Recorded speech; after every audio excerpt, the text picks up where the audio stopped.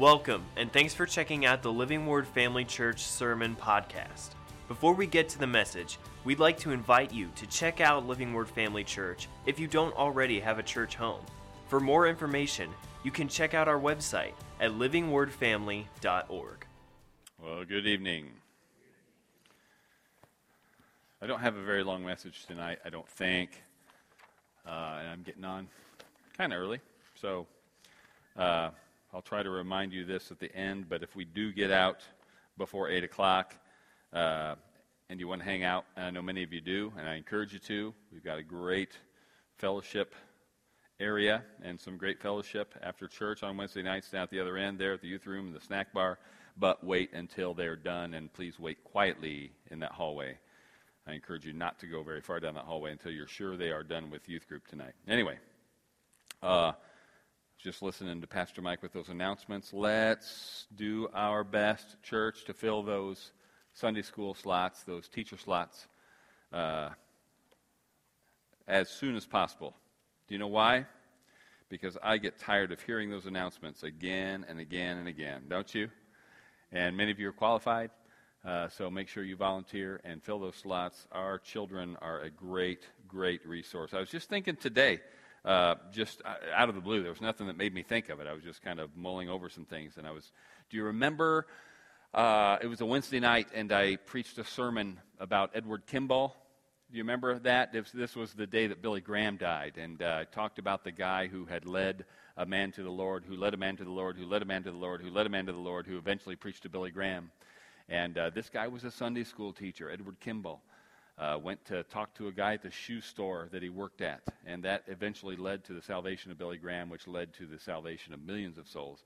And I can't say enough about the potential impact of teaching in Sunday school. So please, give. This is a year of giving, and we're encouraging you to give financially in the offerings, of course, but there's more to it than that, isn't there? We want you to give of your time, your resources, your talents. Amen? Amen? I'm out of here. No, I'm kidding. All right, listen.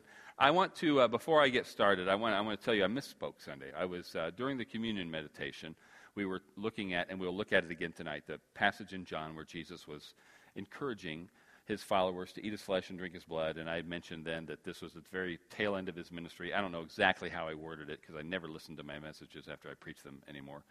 But I indicated that this was near the end of his ministry because most of John is the last week of his ministry. This wasn't quite there, okay?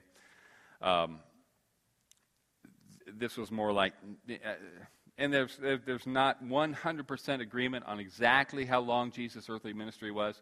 Most people say 3 years. A lot of people say, though, it was 3.5 years.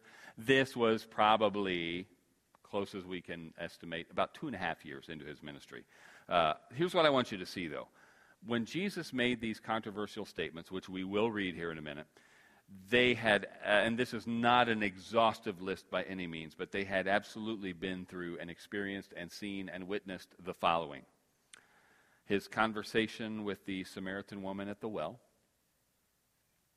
the healing of the nobleman's son, the healing of Peter's mother-in-law from the fever, the healing of the leper, the healing of the paralytic, the healing of the lame man, the healing of multitudes, the Sermon on the Mount, the healing of the centurion's servant, the raising of the dead of the son of the widow of Nain, his anointing by the sinful woman at Simon's house, multiple sermons, parables, including the Sermon on the Mount, the calming of the sea, the Gadarene demoniac,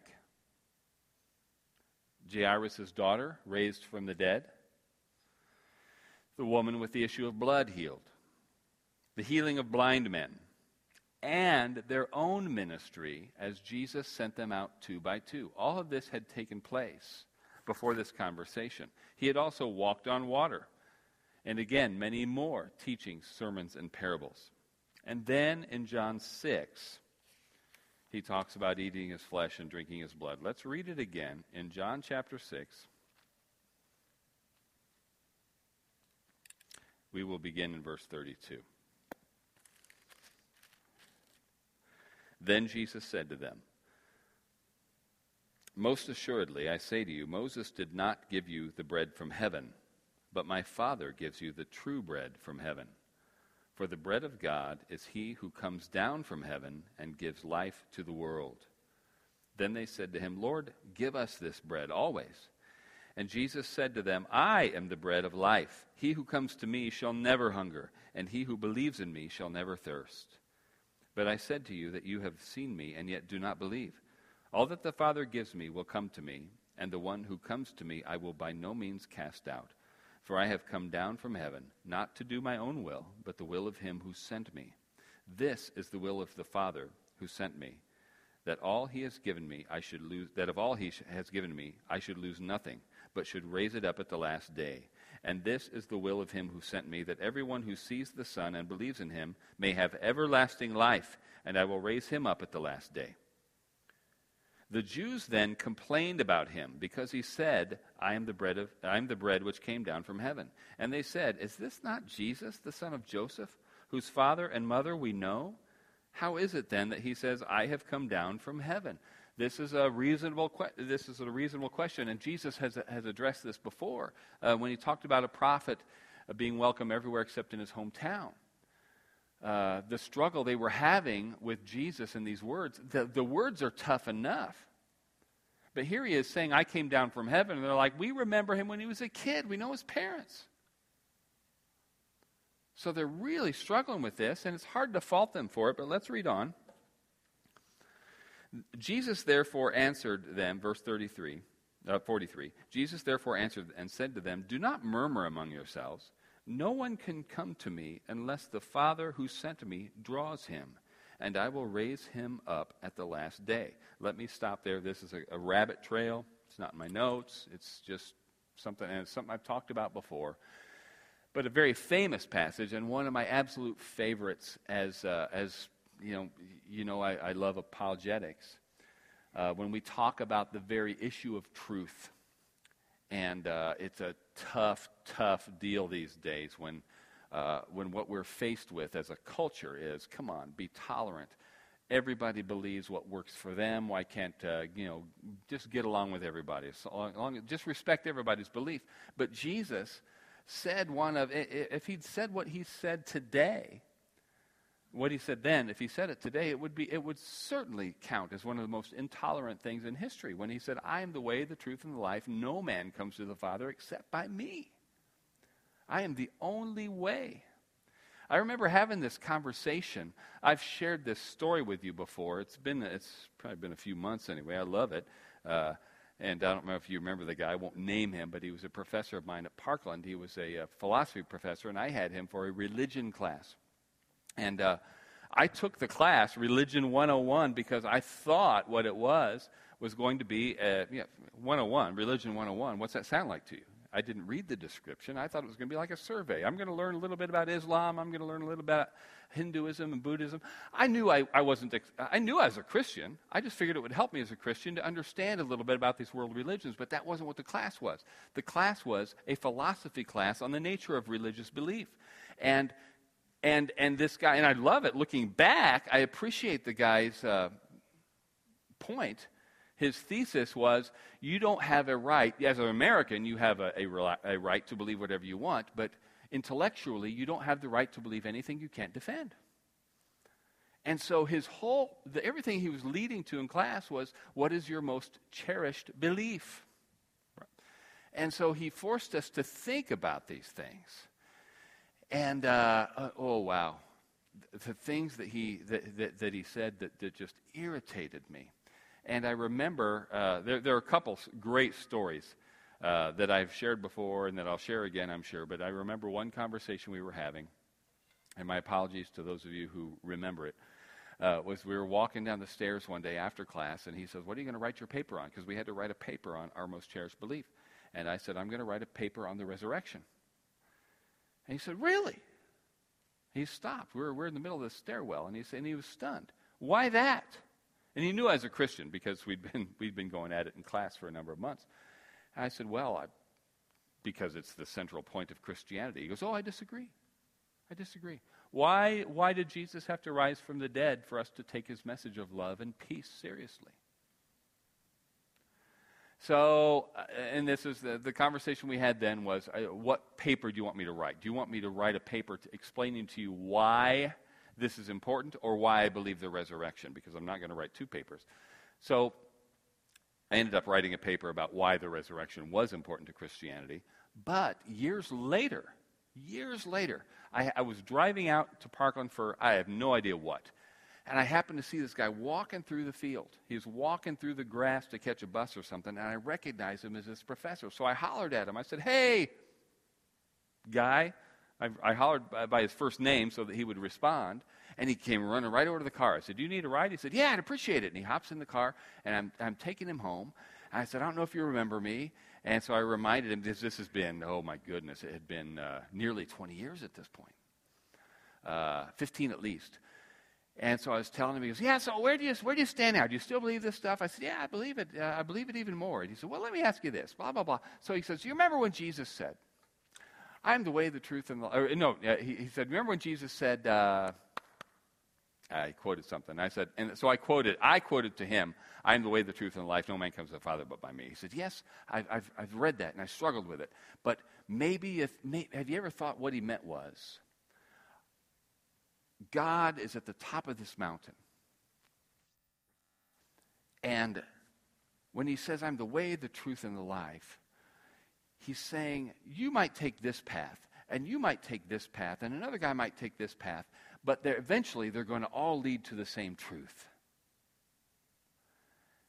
And I remember everything just happened in like 5 seconds. I remember asking myself in that moment, I really did, how would this question have hit me when I was 19 and taking this class for the first time? But what I immediately responded was, that question would be valid if he said, "I'm going to show you the way, and I'm going to tell you the truth, and I'm going to lead you to the life." But he didn't. He said, "I am the way, the truth, and the life. No man comes to the Father but by me." He was being very exclusive on purpose. And he looked at me and he said, "That's a good answer." And I didn't say anything, but what I thought was, "You're darn right, that's a good answer." But Jesus was being pretty exclusive when he said that, right? Now, let's go back to this. How did I get completely off on that? Where was I? What verse was I in? Anybody remember? 41. Jews then complained about him because he said, "I am the bread which came down from heaven." And they said, "Is this not Jesus?" "Yes, the son of Joseph, whose father and mother we know. How is it then he says, 'I am the bread come down from heaven'?" Then he says, "Do not murmur among yourselves." Verse 44, "No one can come to me except the Father who sent me draws him, and I will raise him up at the last day." That's where I was going. We talk about how I am the way, the truth, and life. No man comes to the Father but by me. There's only one way to God, and that's through Jesus. But this is where Jesus says the only way anybody is going to come to me is if the Father draws him. And this is huge. And this is a complete different sermon. I just want to throw this out there. This is one of the most important passages about prayer. If we're going to be praying for people, this is what we have to remember. There are people that I know. I was just talking to Doug before service. He was talking about an atheist friend of his. There are a couple of people. You remember, I don't remember. Man, I need to start writing down dates. But we were talking about writing down a list of names of people we're going to pray for. Dwight Moody. This is the third time I've mentioned this story. Dwight Moody, when he died, there was a list of 100 people that he carried around in his pocket that he prayed for their salvation every day. And so I can't remember the exact number, but I think 96 of them had been saved by the time he died, and the last 4 of them got saved at his funeral. But he prayed for them every day. And I've got a list like this, and I'll confess to you, I don't pray for them every day, but there are at least 3 of these guys on my list that are stone atheists as far as I know. But I continue to pray for them. But I know the only way ultimately they are going to turn to Jesus is if the Father draws them. Now, I don't know how he's going to do that. I pray for God to send the right people across their paths. I pray for them to be stirred up in their sleep. I pray for them to be troubled. I pray for whatever needs to happen happens for them, so that their eyes are open to Jesus Christ. But this is a great passage here to remind us that this is ultimately a supernatural, spiritual happening. Nobody is ever pure. Our preaching is absolutely important. That's why we're commanded to preach. But nobody is ever converted purely through logic or teaching or preaching. All right? No matter how good you are. Now, verse 45, it is written in the prophets, and they shall all be taught by God. Therefore, everyone who has heard and learned from the Father comes to me. Not that anyone has seen the Father except he who is from God. He has seen the Father. He's talking about himself. Most assuredly, I say to you, he who believes in me has everlasting life. I am the bread of life. Your fathers ate manna in the wilderness and are dead. This is the bread which comes down from heaven, that one may eat of it and not die. I am the living bread which came down from heaven. If anyone eats of this bread, he will live forever. And the bread that I shall give is my flesh, which I shall give for the life of the world. The Jews therefore quarreled among themselves, saying, how can this man give us his flesh to eat? Then Jesus said to them, most assuredly I say to you, unless you eat the flesh of the Son of Man and drink his blood, you have no life in you. Whoever eats my flesh and drinks my blood has eternal life, and I will raise him up to the last day. For my flesh is food indeed, my blood is drink indeed. He who eats my flesh and drinks my blood abides in me, and I in him. As the living Father sent me, and I live because of the Father, so he who feeds on me will live because of me. This is the bread which came down from heaven, not as your fathers ate the manna and are dead. He who eats this bread will live forever. These things he said in the synagogue as he taught in Capernaum. And as I mentioned in the communion message, I think most of you were probably here.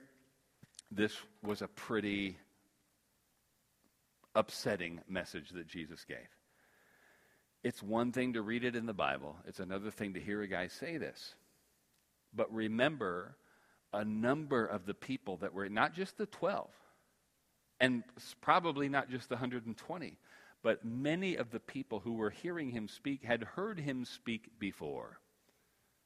They were following him and listening to him for a reason. And now he says this, I want you to eat my flesh and drink my blood. And the Jews are like, well, this doesn't sound right. So he emphasizes it, and he almost makes it harder. I'm telling you, if you don't eat my flesh and drink my blood, you have no life in you. But if you eat my flesh and drink my blood, you have eternal life. The manna, and he refers to the manna because the Jews were so in love with Moses. Moses was the guy. He was the prophet. Oh, the miracles that took place in Israel, the people of Israel, because Israel wasn't a nation yet, but the people, the Israelites, the Hebrews, the descendants of Jacob, in the wilderness, ate of miraculous food, this manna. I mean, it was food that God himself sent down from heaven, and Jesus is saying, yeah, they ate that, and they died. So just ultimately, how miraculous was that food? It kept them alive for a day, kept them alive, 7 days a week. Gave it 6 days a week, but they gave them, an extra portion on the 6th so they could eat it on the 7th. But they all died. He said, I'm telling you, if you eat my flesh, you'll live forever. This is a hard thing for them to hear. Let's keep going, though.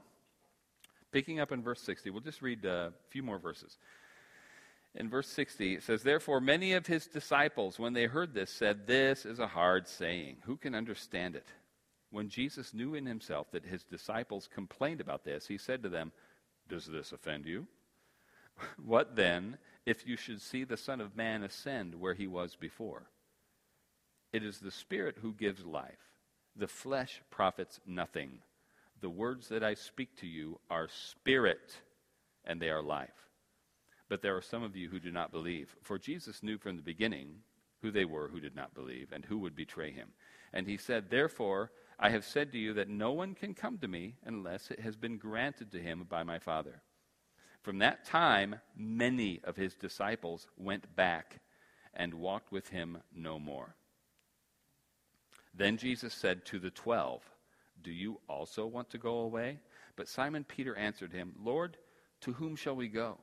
You have the words of eternal life. Also, we have come to believe and know that you are the Christ, the Son of the living God. I'm not going to spend much time on it because I've mentioned it before and I mentioned it Sunday, but this is a crucial passage to me. Every time I read this, something really penetrates me because the answer Jesus gets when he asks, are you going to leave me too? Was not the answer that I would expect. The answer I would expect was, Lord, we'll never leave you. We love everything you say, we love everything you do, and we are behind you 100%. But what I read between the lines in this answer, where are we to go, is, we kind of would if we could, because this saying freaks us out too. But we're not going anywhere because we know you have words of life. And we've come to recognize who you are. This is where every believer, I believe, comes to Jesus at a point. After you believe, I mean. There's a couple observations I want to make here, and then I'll close. Number one, please recognize, even though, again, I misspoke Sunday saying this was at the very end of his ministry, he did not show up out of the blue and start talking about eating his flesh and drinking his blood. He preached, he taught, he healed, and he did miracles. And he lived with these guys. They knew him. So on one hand, he's appealing to their experience with him and their knowledge of him. Do you remember a few weeks ago on Sunday, when we were studying Romans chapter 4, we looked at Hebrews chapter 11. Let me read that to you. You can turn there if you want. But in Hebrews 11:11, when he's going through the hall of faith, the author of Hebrews, talking about Sarah, says in verse 11, "By faith Sarah herself also received strength to conceive seed, and she bore a child when she was past the age, because she judged him faithful who had promised." And we spent quite a bit of time that Sunday talking about that, how there was, whatever it was, you got to remember, God called Abram to leave Ur of the Chaldeans to go to a land that he would show him. And it was a number of years later, quite a number of years later, that they finally conceived Isaac, the child of promise. They had been experiencing God's provision. They had been experiencing the fulfillment of God's promises in their lives. They had some experience with him. And or maybe it was just the appearance. When it tells us that it tells Abraham to leave, it doesn't tell us exactly how he appeared, how this word came. Did he have a vision? Did he have a dream? Was it purely audible? Was it also visual? I don't know. But they had enough experience with God in their lives, starting from that call in Ur, to judge him faithful who had promised. It was a character judgment, not a logic judgment. I can't stress that enough, and this is what we spent all that Sunday on, was talking about the promise itself didn't have a lot of logic behind it. They were both well past the age of childbearing, but they judged God faithful, right? So, Jesus is appealing to his disciples, and he says, you know me. They had seen enough of Jesus' ministry, his miracles, and his teaching and preaching, so that when it came to this moment when he starts delivering a very hard message, you've got to eat my flesh and drink my blood. I'm not sure, in fact, I'm quite sure, they didn't understand it any more than the people who left him, but they still believed him.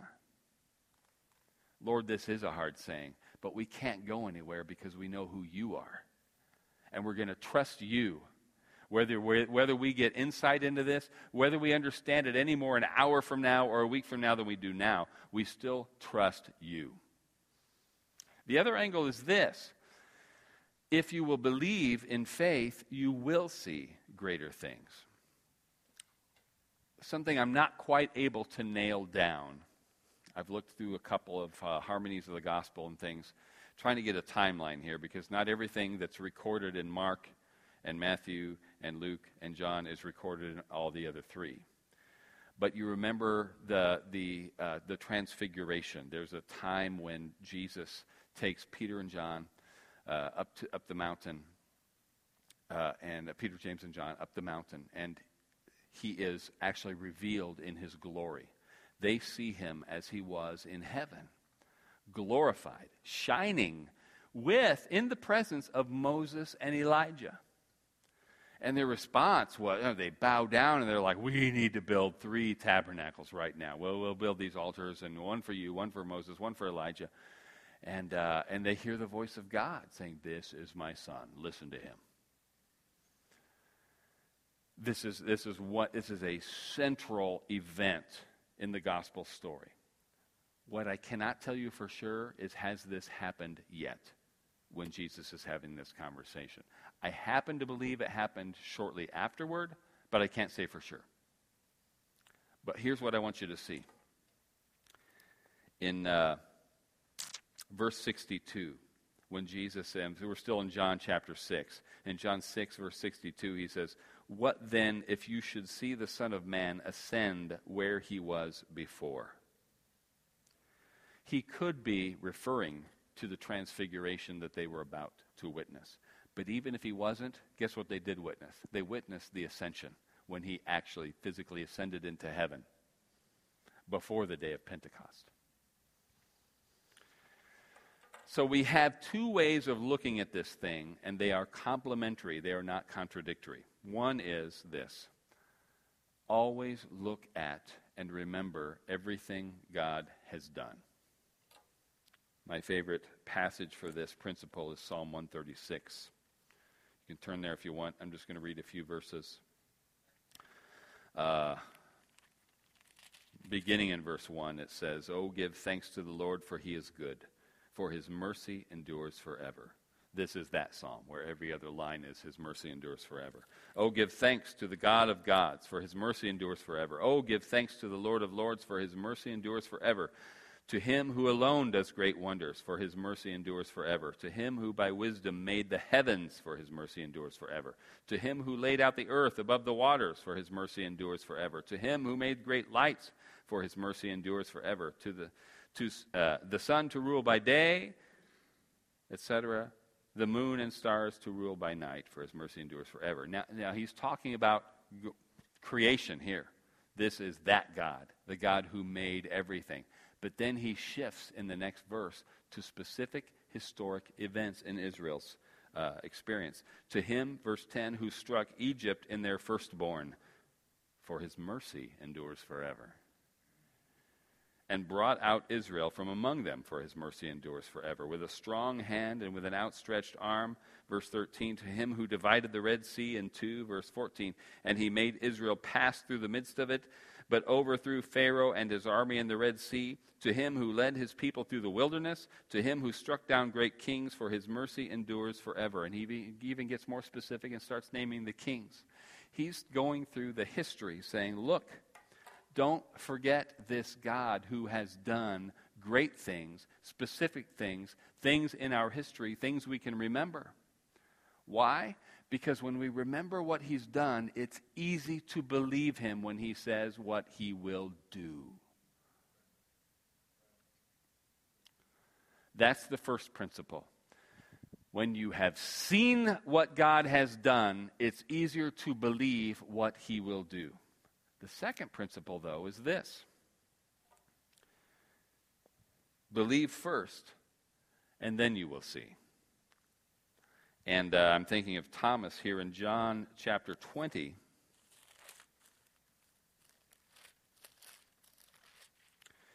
John 20, beginning in verse 24. Now Thomas, called the twin, one of the 12, was not with them when Jesus came. The other disciples therefore said to him, "We have seen," this is after the resurrection. I should have set that up. So he said to them, "Unless I see his hands, the print of the nails, and put my finger into the print of the nails, and put my hand into his side, where the spear had pierced, I will not believe." And after 8 days, his disciples were again inside, and Thomas with them. Jesus came, the doors being shut, and stood in the midst, and said, "Peace to you." Then he said to Thomas, "Reach your finger here, and look at my hands. Reach your hand here, and put it into my side. Do not be unbelieving, but believing." And Thomas answered and said to him, "My Lord and my God." Jesus said to him, "Thomas, because you have seen me, you have believed. Blessed are those who have not seen and have yet believed." And this is where you've all heard of a doubting Thomas, right? The skeptic. Thomas deserves a better moniker than that. tradition tells us, and it's a pretty strongly supported tradition, that Thomas went to India with the gospel. Ravi Zacharias, who's my favorite apologist, really gives Thomas a lot of credit for bringing the gospel to India and ultimately filtering down through the centuries and generations to him and his family. And he was martyred there. So Thomas, and it's also interesting, I don't know how important it is, but Thomas said, unless I put my finger in those holes in his hands and put my hand in his side, I'm not going to believe. But Jesus says, hey, put your fingers here, put your hand here. And Thomas just says, Lord, I believe. There's no indication that he really had to touch Jesus. As soon as Jesus spoke, he believed. But I love what Jesus said. He's not rebuking Thomas. Thomas said, hey, man, I would love to believe these reports. I want to believe Jesus is alive, but I know he died. He was crucified. That's a fact. Those nails went into his hand and that spear went into his side. Much as I want to believe, I can't stake my life on something unless I'm sure. I've got to put my finger in those holes in his hands, my hand in that hole in his side. What does Jesus say when he shows up? Shame on you, Thomas. You should have believed what everybody said. No, he said, here they are. Put your finger in there. And Thomas is like, never mind, I believe. He offers him the proof that he needs. But he also says this, because you've seen, you believe. But blessed are those who believe who have not seen. That's you and me in many, many cases. We've got to look at Psalm 136. We've got to look at the Gospels themselves. But we also really need to look at our lives. Look back and say, where has God been faithful in my life? Now listen, I don't want you raising your hand if you're just like in a general sense. How many of you, honestly, can look back at a specific time in your life where God literally came through for you? Whether he healed you, met a need, whatever. That's almost everybody in here. These are the kind of things we look back. His mercy endures forever. The God, he split the Red Sea. He drowned Pharaoh's army. He killed these kings. He fed us in the wilderness, and he healed my back. We look at these things he did for us. And then we look at the promises in his word. Praise and worship team, come on up here. We look at the promises in his word and say, what has he promised to do that I'm not currently experiencing? Has he promised to heal all of our diseases? I believe he absolutely has. Has he promised to meet all of our needs? Not just meet them, but meet them according to his riches in glory. Yes, he has. Am I experiencing that? I'm not. Are you? Maybe you are, maybe you're not. Are you experiencing absolute 100% manifestation of his healing power? Maybe you are, maybe you're not. But his promise is still true. And we latch onto that and think, his mercy endures forever. His word is true. His promise is true. How do I know it? Because look at history. Look what he's done down through the centuries, all the way up to and including my life. But then we look and say, but if it was true, I'd be experiencing it now. Blessed are those who have not seen and yet believe. We can look back and be encouraged by what he has done, but remember that he has not yet raised us from the dead. Is this a promise we're trusting in? That's an easy one to believe because it's a far off future, we hope. Do you believe in the resurrection of the dead? I do. That is the core of Christianity. So can I believe lesser promises like provision and healing? I absolutely can. Ravi Zacharias put it this way. God has put enough into this world to make faith in him a most reasonable thing. He has left enough out to make it impossible to live by sheer reason alone. Let me read that again. God has put enough into this world to make faith in him a most reasonable thing. He has left enough out to make it impossible to live by sheer reason alone. He doesn't just show up on the scene and say, believe in me because I'm God. And this is one of the one of those, straw man that the atheists would throw out there. Oh, God just expects us to believe in him for no reason just because, we're supposed to believe the Bible is the Word of God because the Bible says the Bible is the Word of God. That's not what God does. He puts enough of himself and enough evidence. Just go back a few weeks to Romans 1, 4 or 5 Sundays when we were looking at Romans 1, and Paul makes that case better than anybody else. There's enough in this world for anybody to recognize that there's a God, right? And so faith is a reasonable proposition, but we cannot live by reason alone.